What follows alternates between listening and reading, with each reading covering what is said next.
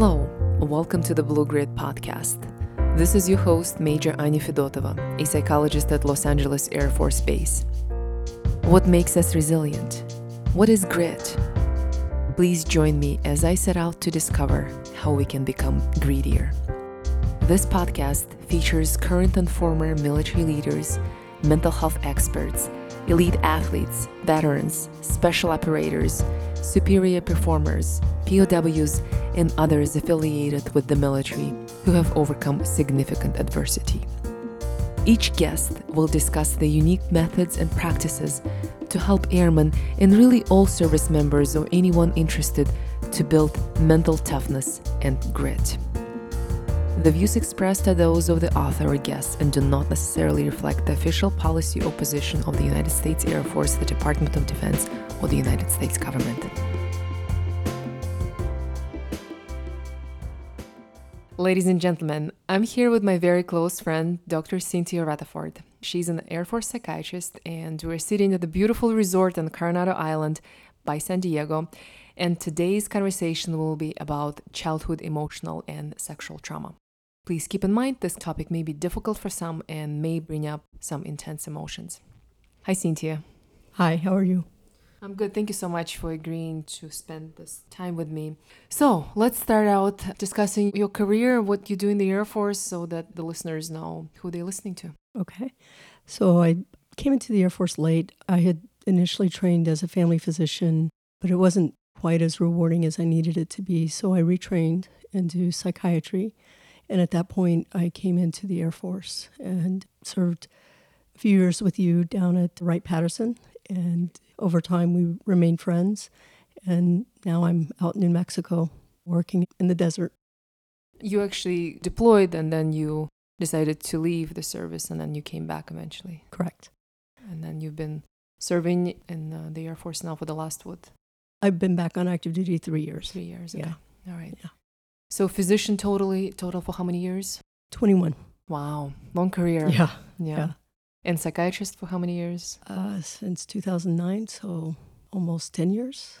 Okay. Awesome. Very rewarding career, right? Yes. And you love what you do now. Absolutely. I tried to recruit you to come to LA, but you refused. I really enjoy Holloman. It's a remarkable place. It's definitely in the desert, but it's a great mission, and I very much enjoy the people I work with. Yeah, no, that's a good answer. Yeah. I love LA. Yeah. Okay, so the topic is emotional and sexual childhood trauma. And both of us being in mental health, we see this every day, but it's of course different when we encounter it ourselves. So tell me about your childhood, how you grew up in context of that topic. It was chaos. The early years, even 0 to 4, chaos, divorce, family disruption, and I think I didn't really understand how chaotic it was. Then my mom remarried when I was about 6, and living with mom, with my big sister. My mother she was a caring human being, but she was extremely labile and explosive. So just very intense, up and down emotions, very argumentative, essentially she was a bit of a bully. My stepfather was a cop and was 6'2", and my mom was 5'1", and I think he was very afraid of her. She was a very intense woman. And when she became enraged, she would become very destructive and breaking dishes and screaming and yelling, and for little things. So one of the most intense memories I have as a very young child, I think I was in 1st or 2nd grade, was my sister and I were tasked with, doing the dishes, cleaning up the kitchen, and we left crumbs in the silverware tray. And she absolutely exploded, breaking dishes. And I just remember seeing her screaming and just the rage in her face and just throwing glass and breaking, and her standing in the kitchen. It was like that galley kitchen where she was standing there and we're just looking up at her and just seeing this mad woman. And I was terrified. I remember from that point actually sleeping in my sister's bed because I didn't feel comfortable sleeping alone. And what's the age difference? She's 2.5 years older. Yeah, she's my big sister. Always protected me. And I think I survived because of her. And it progressed. My stepfather and mom would argue, pretty intense, not physically violent. My mom actually never put her hands on either my sister or I, but she would terrify us. And the relationship between those two, my stepdad and my mom, disintegrated when I was about 12 years old. And because of the chaos and the fighting between the two of them, pretty much close to every year or every other year, we were going back to live with our father in Texas. And then we'd go back to Colorado when things calmed down. So I very rarely began and ended a school year in the same school. And then at age 12, my stepdad and mom decided to divorce. Because of all the arguing. Yeah. Although my mom actually blamed it on my sister, saying that it's because they can't get along, which enraged me, made me very angry. I was very protective of her because of my sister. And I remember just being very upset. And I just knew it wasn't right. Even though I was 12 years old, it's like that's not fair. And so my mom sat us down, and my stepdad was in the kitchen. The kitchen was kind of behind us, and I was sitting next to my sister. My sister was on the other side to my mom, and I could see my stepfather in the kitchen. And my mom sits us down and says, "We're going to get a divorce, so I'm going to send you and your sister to live with your father in Texas because I don't want you to come home and find my brain splattered on the bedroom wall." And it took me a long time to be willing to verbalize what I felt, to really acknowledge what I felt in that moment, but it was do it. Like I felt like it would be a relief. So you wanted it to happen? Yeah.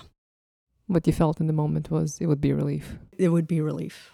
I was, I think, tired of the chaos. It was exhausting, the disruption.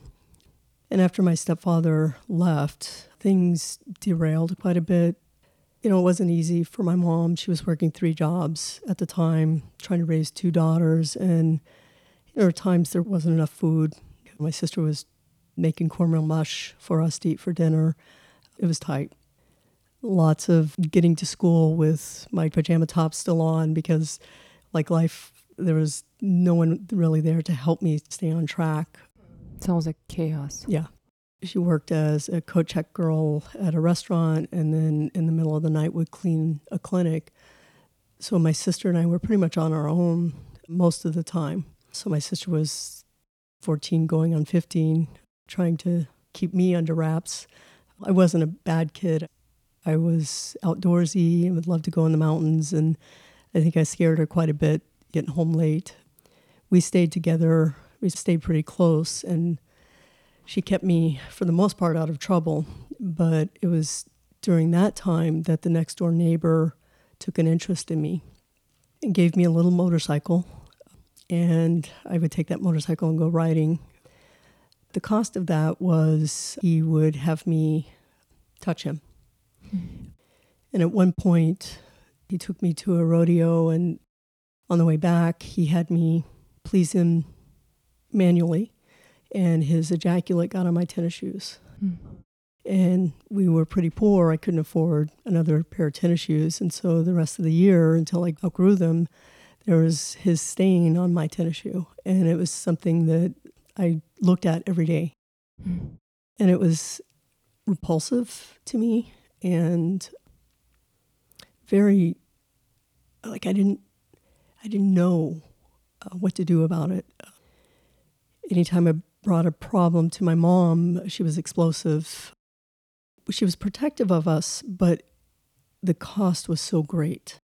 We were afraid of my mom's reaction to any issue, so we didn't get in trouble. I would never, ever get in trouble at school. I was terrified of how my mom would behave. So despite all of that going on at home, you were still a good student? Well, no, I was a C student at best. I don't think I ever failed until sophomore year of high school. I never failed a course. I passed, but I didn't make great grades. My teachers would kind of get on to me because they felt like I was a better student, and they knew my older sister, and she was a good student. But obviously, there were other things I was dealing with, and school was not a priority. Sports were a priority. I played soccer and played boys football, and at that point, I started competitive swimming. And the competitive swimming drew me back to Texas to live with my father, and it turned out I was pretty good at it. I pretty much won first place in every swim meet. I can attest to swimming with Cynthia one day. I was training really hard, working out every day, swimming, and we ended up going to the pool, and she didn't swim for like 5 years, and she smoked me in the pool, smoked me. I looked like I was standing still, like I was sinking, or swimming backwards maybe. No, And you said it's amazing how just the skill came back to you. Yeah, I'm an efficient swimmer, and I loved it. I was particularly good at butterfly and freestyle, and within 2 summers, I qualified for a championship A team on AAU, and my coach, who had been an Olympic swim coach, had 2 Olympic swimmers under his tenure, felt like I was going to be going to the Olympics, and this was back in the 70s. How much did you train then? So on AAU, I would get up at 4 o'clock in the morning. We actually lived about 45 minutes outside of Houston, and so my father would get me up in the morning, drive me to swim practice. My stepmom would pick me up that morning, take me to school, and then in the afternoon she would take me back to swim practice, and then my dad would pick me up on the way home. And my dad's business was in Houston, and we lived outside of Houston. And you did it every day? Every day. 5 days a week? 5 days a week. 5 days a week. And then the weekends? Usually meets. So pretty much close to 6 days a week training. So how many hours would you say every day? 5 to probably 5 to 7. It's been so long ago, I don't remember the time. I just know that we'd get up at 4, and usually in the morning we would run or lift weights. In the afternoon we would do swimming. So strength and aerobic training in the morning, and then technique training in the afternoon was pretty consistent. And you loved it? I loved it. Yeah, we swam at least 40 laps every day on each stroke, and so it was pretty intense. The problem was my father decided to molest me. He would wake me up in the morning, and in my 12-year-old brain, I think that was my mom and stepdad divorcing 7th grade. My dad molested me was 8th grade. So I quit swimming. It was the only way I thought I could escape from him waking me up in the morning was I simply just quit. So he would wake you up at 4 a.m. Yeah. Right before the practice? Yeah. And in my 12-year-old brain, it made sense. At 12 or 13, I don't remember. It was the fall of my 8th grade year. And my stepmom, she asked me about it, like, what's going on? And all I could say was, I feel like a drowning rat. That was the words, those were the words that came into my head. Drowning rat? Yeah. And it was symbolic. I was drowning. And I didn't feel like I had any value in the world, but I was also terrified. If I told my mother, I was afraid that she would kill my father. And my father and my stepmom were more financially stable, and my stepmom was actually very stable, emotionally, very kind, healthy limits. We had dinner at the table. She cooked. She stayed home. It was a more traditional upbringing, and it felt safe. And so it felt like a trade-off for me. I didn't know at the time that he was molesting my older sister, and then I had a stepsister as well. And all of us thought we were protecting the other by keeping it quiet, that we were taking the burden. And it was only much later we realized what was happening. How did you find out? My stepsister got pregnant. Wow. Not from him. She was a year younger than I was. And my father lost his mind and sat all 3 of us down and was yelling at us and talking about how difficult his life was, and he couldn't believe that we would shame him in that way. And He worked so hard to get to this place, and how could we possibly do that? We're a bunch of sluts. And I had that thought in my head again. Who do you think you are? Mm-hmm. Again, none of us told our stepmom, but we started talking. And we didn't talk much. I also knew that my older sister took great caution. We had a little brother as well, a stepbrother, and my sister would take great caution to keep us always with her. You know, she was dating age at that point, had boyfriends, and the rule was, you date me, my siblings come along. So we were always with her. She pretty much didn't let us stay alone in the house with him. He hated her. He was demeaning and very condescending and just mean to her. It broke my heart. I was definitely the favorite child. I was the competitive swimmer. I was the athlete. And so I made the family externally look normal, like the all-American family. And so I was treated differently than my other siblings. And I felt bad.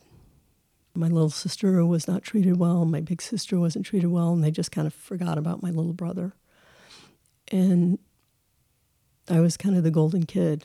And you don't realize how difficult that is for both. When you're not the favorite child, there tends to be some resentment, but they never treated me that way. They just loved me.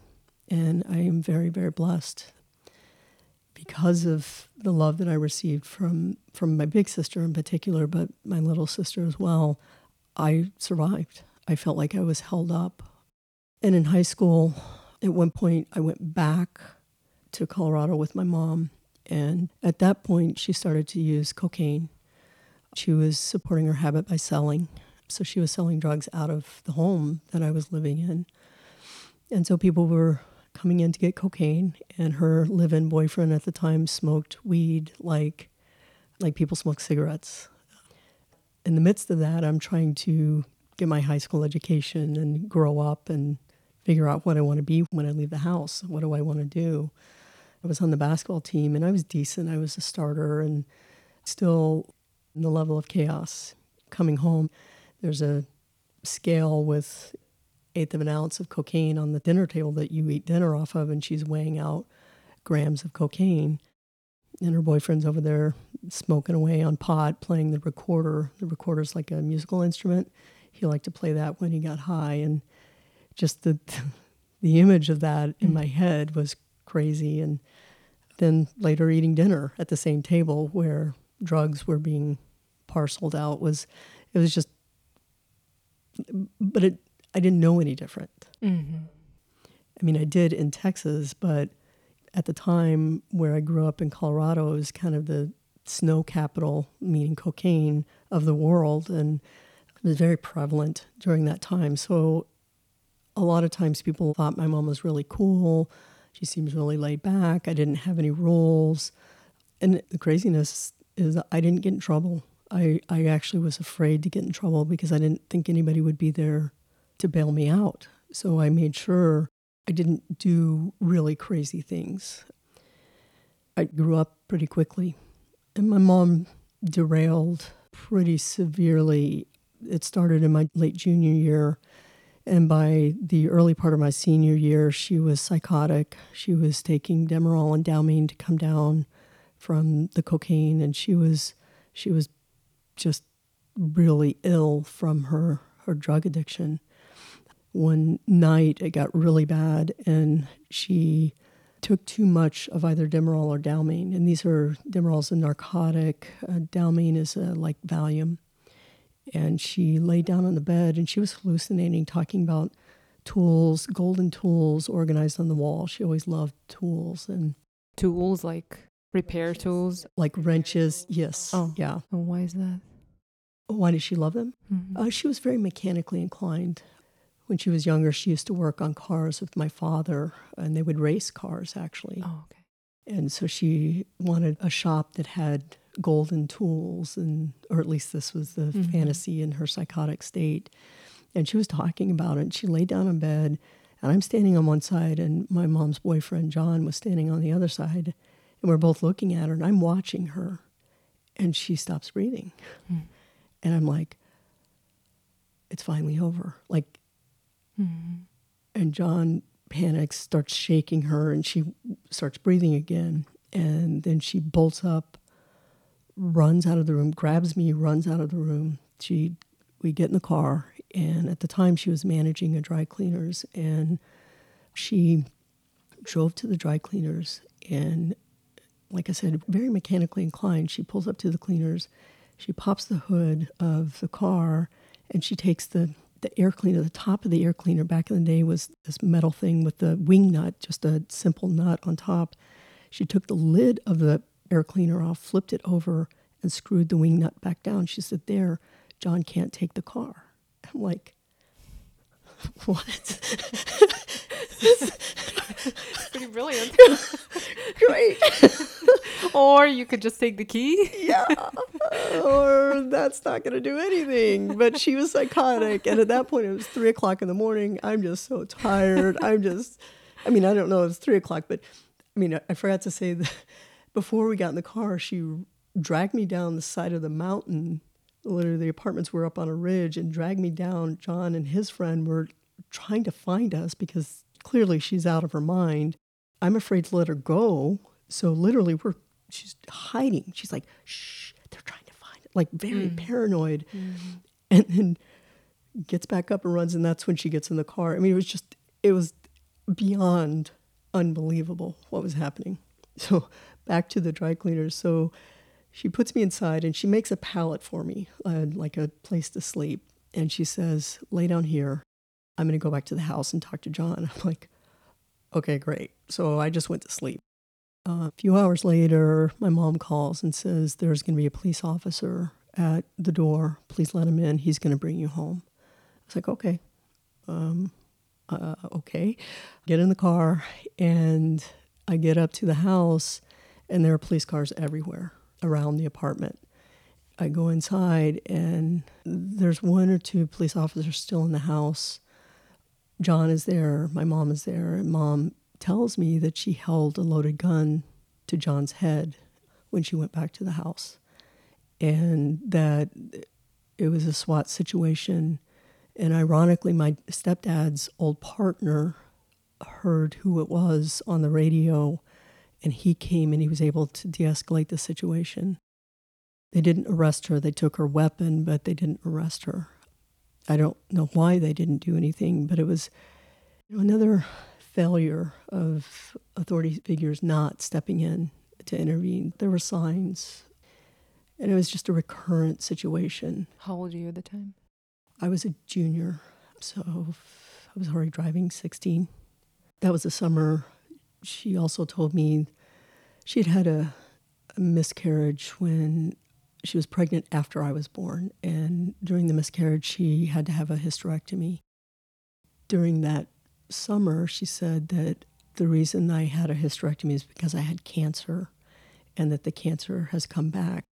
And she would take a tongue depressor, and she's like, these are polyps, and she would shove it down her throat, and I was freaked out. It scared me what I was seeing. It was just, that summer was just insane. So you've never disclosed your sexual abuse to anybody? At that point, no. Other than you spoke with your sisters? Sisters, yeah. At that point, no. And do you remember why was that? Separately, my sister and I decided that we were afraid our mother would kill our father, that he would be dead. We wouldn't have a home in Texas. She would be in jail. So there wasn't a choice. So it was a very practical decision on your part. Yeah. Kind of a survival decision. Definitely. And really every decision was based on that, just surviving. You figure it out. I started working at 14 to earn money. We were very, very self-sufficient, very independent. We really learned to do whatever we needed to do to get through and take care of ourselves and not be noticed in a negative way. We did not want attention drawn to us. The craziness is my basketball coach actually lived right around the corner, never said anything, never talked to me, never pulled me aside. It's a very small town. Like, this is not, and my mom was well known. You know, it is a small town. Nobody ever said anything. Nobody ever talked to us. Looking back, what are your thoughts about people not intervening? I'm of two minds. I think people dismiss it. They don't want to believe it because my mom looked normal. She's a nice lady, intelligent, could be a little intimidating, like it's none of your business kind of thing. On the other side, I think I'm angry. I was very disappointed, and I've learned not to trust authority figures. I just learned that I have to work with them, and they're going to have control and authority over me, but I don't expect much from them. And I still struggle with that. I struggle with conflict, confronting an authority figure. I will avoid it if at all possible. It's a daily conscious effort. I have to be mindful because there are parts of me that will stand up aggressively. So I have to be very mindful if I'm being triggered because I feel like somebody's being a bully. I have to be mindful and take a time out, decompress before I try to address that issue because I get protective. And I've had commanders be overly aggressive in terms of how they approach me, just abrupt or very forceful, aggressive language. I react, and I don't want to be in that situation. But you also now have enough insight and control, right? I've learned to navigate the world, but it's exquisitely difficult, even to this day. I was deployed, and we were in a unique situation where Navy, Army, and Air Force all had different aspects of command. And the Army does things very differently when it comes to certain aspects of mental health. And our unit was trying to express this to the Air Force Administrative Command, that we felt like this really conflicted with our AFIs and we had concerns. And our immediate supervisor, I don't think he was a squadron commander, he was at a different base, but he came over with the superintendent, and we were talking, and he looks at us and he says, well, the Army owns you. You can't say no to the Army. I knew in that moment there was nothing I could say. There was nothing I could do. I just kept my mouth shut. But those kinds of situations that would re-trigger kind of take you back to the moments of feeling helpless, out of control. And enraged. Enraged. I was very angry. I expected so much more. And I think that's the part I've had to temper over time. As I've gotten older, I've understood that we all are doing the best we can. And I've learned to be very empathic with others. And I don't take it personally. As I got through my adolescence and into life, I learned to even have empathy towards my mother and my father. I don't accept their behavior. It was not okay, but they were broken people. They were very wounded for whatever reason. And I think being able to understand context, my mom had lost control. She had a terrible addiction, and she struggled, and she was a very wounded soul. And she gave me such gifts in other ways. She taught me that I was strong, and she taught me that I was smart. I never, ever doubted that she loved me, and I never, ever doubted that she was proud of me. And the same is true of my father. And those bits and pieces, there were people along the way, my best friend's mother, and definitely my big sister, my stepmom. When I was 19, I was already graduated high school, and in Texas at the time, you could drink at 19. And I was drinking a fair amount, partying. It was summer and all this stuff. And she sat me down one time. I had failed to do an errand for her. And, well, let me qualify that. I had not picked my little brother up when I was supposed to, and he ended up having to walk almost 2 miles to get home. And so my stepmom, rather than yelling and screaming and punishing me, she sat me down and said, you have alcoholism in your family. And if you ever want to toast at your wedding, you cannot become an alcoholic. And I think that was the first time an authority figure ever sat down with me and explained to me why my behavior needed to change, that they cared enough to stand up and say, this is unhealthy behavior. And if you want a different outcome, you have to choose different behavior. And it mattered to this day. I remember that clear as bell. And I think those are the things, those little things, like understanding that the world did not revolve around my trauma. My trauma defined who I was, my early childhood, my early adulthood. I went into mental health because I thought, well, I survived all these things. I can help others. And I worked in a residential facility as a mental health worker and working with kids that have gone through a lot of trauma. And I thought, I want to make a difference. I want to use these experiences and turn it into something good, sort of in an undoing sort of way. Make this meaningful in some way. And in reality, I have. But at 19, 20 years old, trying to help significantly mentally ill kids, I recognized very quickly that I had some things I needed to learn. And so I did. I was a little afraid of mental health. I knew I needed more maturity. And so when I went to medical school, like I knew I wanted to make a difference. And I knew that, the things that I went through prepared me and strengthened me. And I knew I could survive. I could do that. So tell me, how did you decide, at what point did you know that you would be going to medical school and that you're going to succeed? Given the conditions in which you were growing up, and you said you were a C student, didn't fail anything, at least until the last couple of years. Right. But really, you weren't necessarily the intellectual of your classroom. No. What happened? What turned for you? And why did you have that ambition? And how were you able to achieve that? It took me a long time to get through undergrad. I didn't have money, so I had to work. And I didn't know about student loans at the time. So I worked part-time, tried to go full-time. That didn't work. I actually had to drop out. That was when I was working as a mental health worker. I had to go back home and live with my mother for a while and try to sort it out. Enrolled again in school in Colorado State. I went to Colorado State for a while, and I got a good job in Denver. And so I ended up dropping out of Colorado State and going to Denver and working my way through undergrad in Denver. And it's going to sound a little crazy, but that was my first impulse to be a psychologist in high school. I took psychology in my senior year, and I absolutely loved it. And that was my first exposure, and what really drew me to, I think I can help people. But like I said, I got really scared.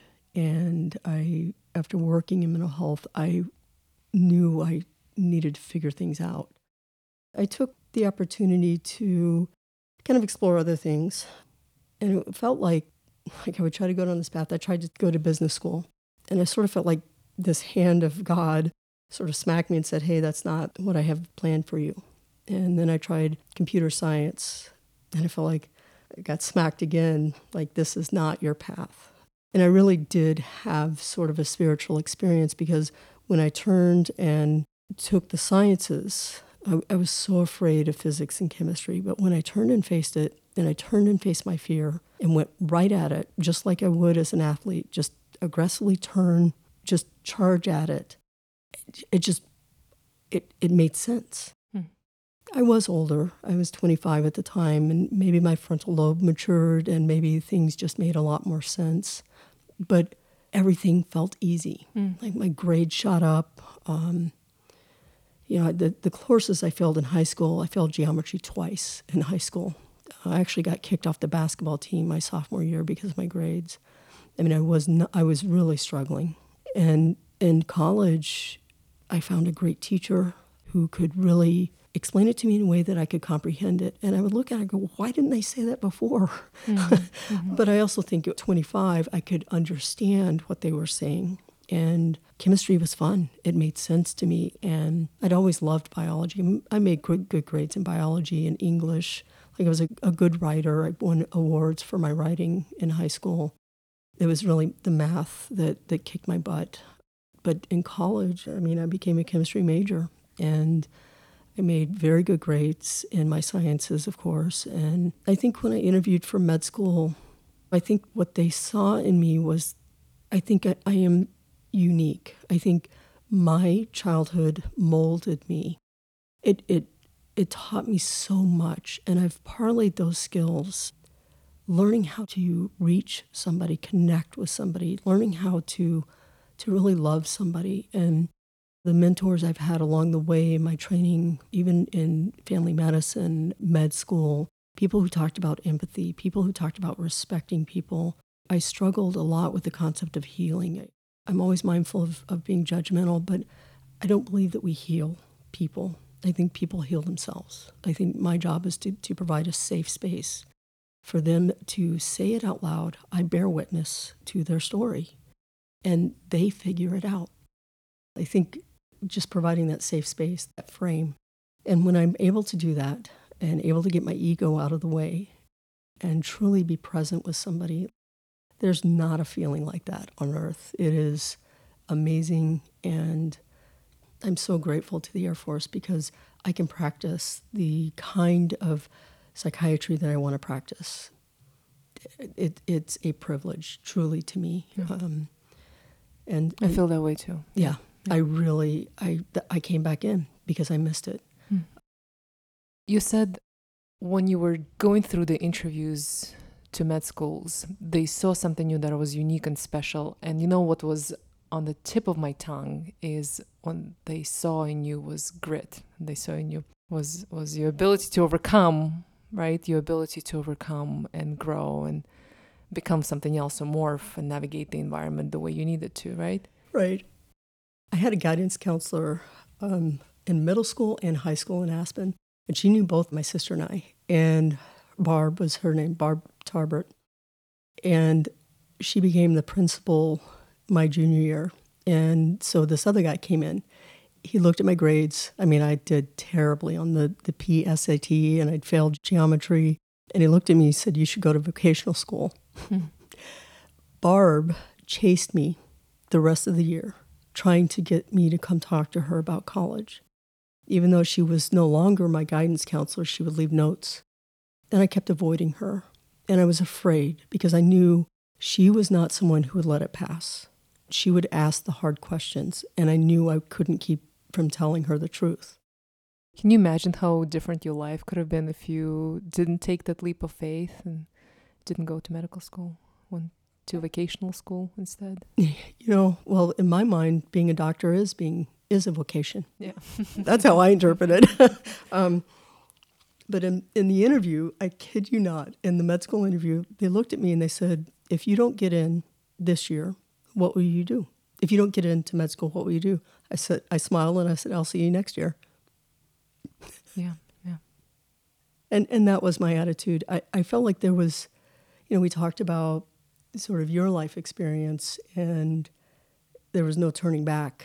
And for me, there was nowhere to go but up forward. Mm-hmm. You mean when they immigrated? Yeah. Mm-hmm. Yeah. There wasn't, I was responsible for me. Mm-hmm. And I needed to find a way to set goals and reach those goals. Mm-hmm. And I remember telling my parents this, and I think they were kind of shocked because they knew I wasn't a great academic. But the reality is, I will figure it out. I will not give up until I figure it out.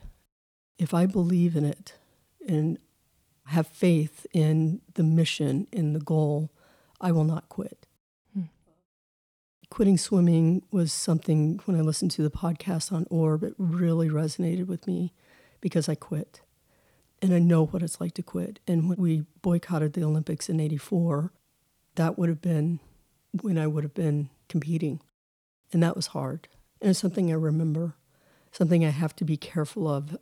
Quitting is something you can become very comfortable with. And recently my struggle trying to make the leap to try to really be competitive for '06, to put myself in that leadership position, I still have those vulnerabilities and fears, and am I good enough? I still struggle with those because I've recently realized that I've so far outstretched what anybody ever thought I could achieve. Yeah.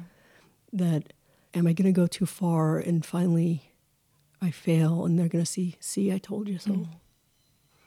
I struggle with that, and I'm turning to face that now because I realize I'm no different than any other human being. We all have our wounds. I just turn my wounds into my gifts. I love being vulnerable with my patients and allowing myself to keep them in this safe emotional space and watch them grow. It's the most incredible experience. What would you recommend to those who are struggling with difficult times right now? What has worked for you that you would recommend? It really comes down to empathy and self-respect, and not self-respect the way people interpret it. A lot of folks come from different religious backgrounds, but I think judgment is pretty universal, that it's not our place to judge. The concept of self-respect, I think people tend to be very judgmental of themselves. They'll judge others less harshly than they will themselves. And I'll ask folks, and I ask myself, I do a lot of self-talk now. I see myself. I don't know if this is something you want to keep in this, but I literally do this. When I've made a mistake, or I've not achieved the level that I wanted to achieve, I literally see myself as a little girl. And I see myself with my hair wild. I had wild hair as a kid, Coke bottle glasses, my little soccer uniform, and I'm back there screaming and yelling, going, ah! And in my mind's eye, I say, come here, let me give you a hug. And I internally hug myself. We're going to be okay. And I reassure myself, I self-soothe, and that helps me. But I challenge the airmen that I work with, I challenge them to treat themselves with the same level of respect that they treat others. I ask them, would you ever treat somebody the way you treat yourself? Right, the kinds of things we say to ourselves when we don't do well, when we fail, when we feel ashamed. Yep. That can be pretty discouraging. It is. And going down that rabbit hole. So I really do. And I tell them what I do. I tell them that empathy is the most important part of what I do. Self-empathy, yeah. And that's how I heal. That's how I'm able to do my work. Day in, day out, listening to someone's life stories over and over and hearing that level of pain can be draining for a lot of people. For me, it's actually the opposite. I feel like when I'm able to bear witness to somebody's suffering, it is such a privilege that they trust me. Privilege is a good word. Yeah, it is a privilege. Yeah. And I tell them that. I tell them, I really appreciate you trusting me. It matters to me that you do. And in doing that, it allows them. I had a gentleman tell me the other day, I said, how come you can tell me these things? He said, because you won't weaponize it. You won't use it against me. Yep. And I think that has been the greatest gift. I think early I was very angry, and that was what people recognized in my early 20s, was that I was very angry. My anger propelled me. I used that rage to prove the world wrong, that I was not just an object for sexual assault. I was not an object to be screamed at and belittled or intimidated or terrified. But the problem is, it was not helpful in interpersonal relationships. And so I had to recognize that that's a sledgehammer. It's a tool. My anger is a tool, and I can use it when I need to. When I was able to really comprehend empathy, that I don't have to be that way, that I can simply be soft. When somebody comes at me aggressively, you ask me the question of how I deal with it. I don't have to use aggressiveness. I think being a woman in the military is such a challenge. And I think it's hard for people to continue to be mad or angry or aggressive with me because I simply don't allow myself to respond that way. I respond with respect and empathy, and I treat them with dignity.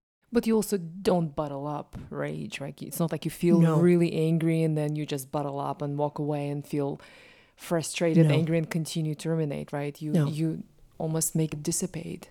Actually, it's completely dissipated. And you said it very concisely one time. We are all doing the best we can do.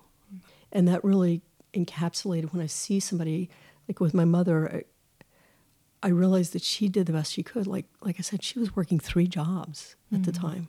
There was no way she could be attentive to our needs at that time. She was barely able to put enough food on the table, right?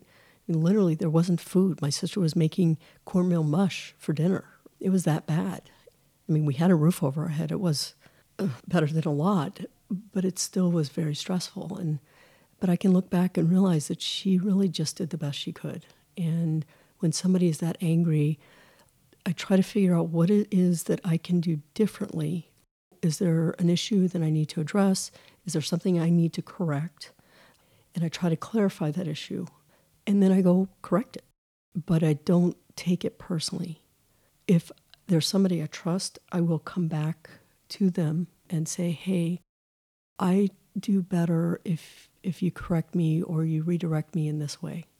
I learn more effectively this way. Mm-hmm. I tend to have to work very hard to stay emotionally present, to hear what you're saying when you're displaying anger towards me. I've learned to take timeouts. Timeouts are amazing. I actually tease my patients, particularly with kids. I tell them, use it. Say to your kids, I'm upset. I need to go take a timeout. And I tell them, your kids are probably going to giggle hysterically about it. But the reality is we all need to take a timeout when we cannot focus our thoughts well enough to communicate effectively. And if we're starting to use our anger as a weapon and take our anger out on somebody else, that's not okay. We're causing more wounds. And so I work hard at trying to understand what the person's trying to say to me. And if they continue, I simply do walk away. I say, I'm sorry, I need to step away for a moment. And I do. It's hard. The more attached or personally invested I am with the person, the more I value their friendship, the harder it is because I value them. I'm scared. I don't want to lose that friendship kind of thing. But it's those relationships that are even more important to deal with conflict and work with it. But it's a struggle. I'm very independent, and when somebody is making it hard for me to understand them or work with them, I'm going to work around them. You know, we've learned to be very creative in the Air Force of, I need to get this job done. This person's an obstacle in my way. I need to take care of patients. And so we do our job. We don't necessarily go in such a direct line, not necessarily jumping chain of command, but we figure out how to get the job done. General Murphy last week talked about the vampires within the Air Force, the people that are obstructionists, that are naysayers. We learn to work around those folks because they're negative. They're not helpful in trying to get the mission done.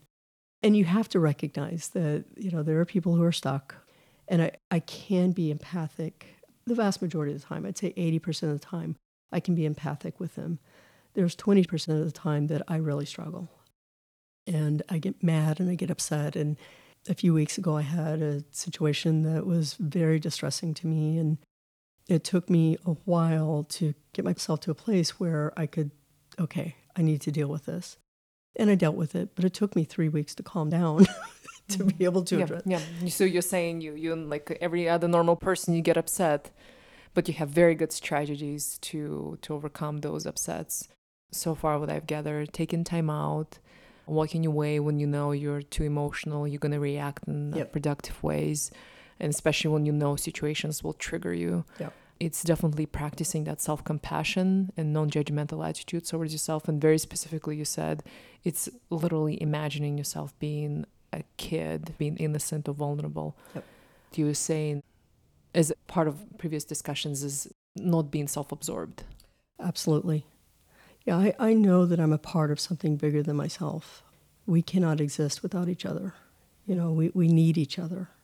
We're a pack species. We don't do well in isolation. We have to have people that we reach out to, have support that are going to allow us to have our shame storm and not try to fix it. All those things. Recognizing that I was an introvert. I didn't know that I was an introvert. That when I do my work, when I'm done for the day, I need to go be quiet and alone for the most part.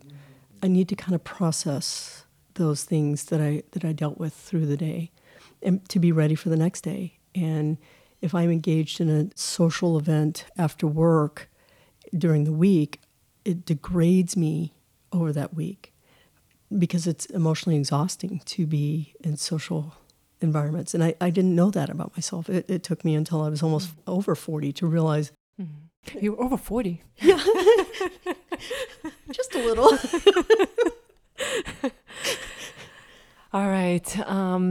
Here, this was Dr. Cynthia Rutherford, an Air Force psychiatrist. It was such a pleasure talking to you. It was wonderful. Thank you so much for sharing your story with us and with all the listeners. This is your host, Major Anya Fedotova. Thank you for listening to the Blue Grid podcast. Hopefully you enjoyed this interview. My goal is to air the narratives of courage, vulnerability, and grit to normalize the airman's own challenges and help them internalize the message of hope and recovery. This discussion is not a formal medical advice, and any techniques, treatment, diagnosis, or alternative actions discussed are not a recommended treatment or course of action for all listeners and are not a replacement for professional medical assistance. You are encouraged to seek medical or psychological help for your unique issue.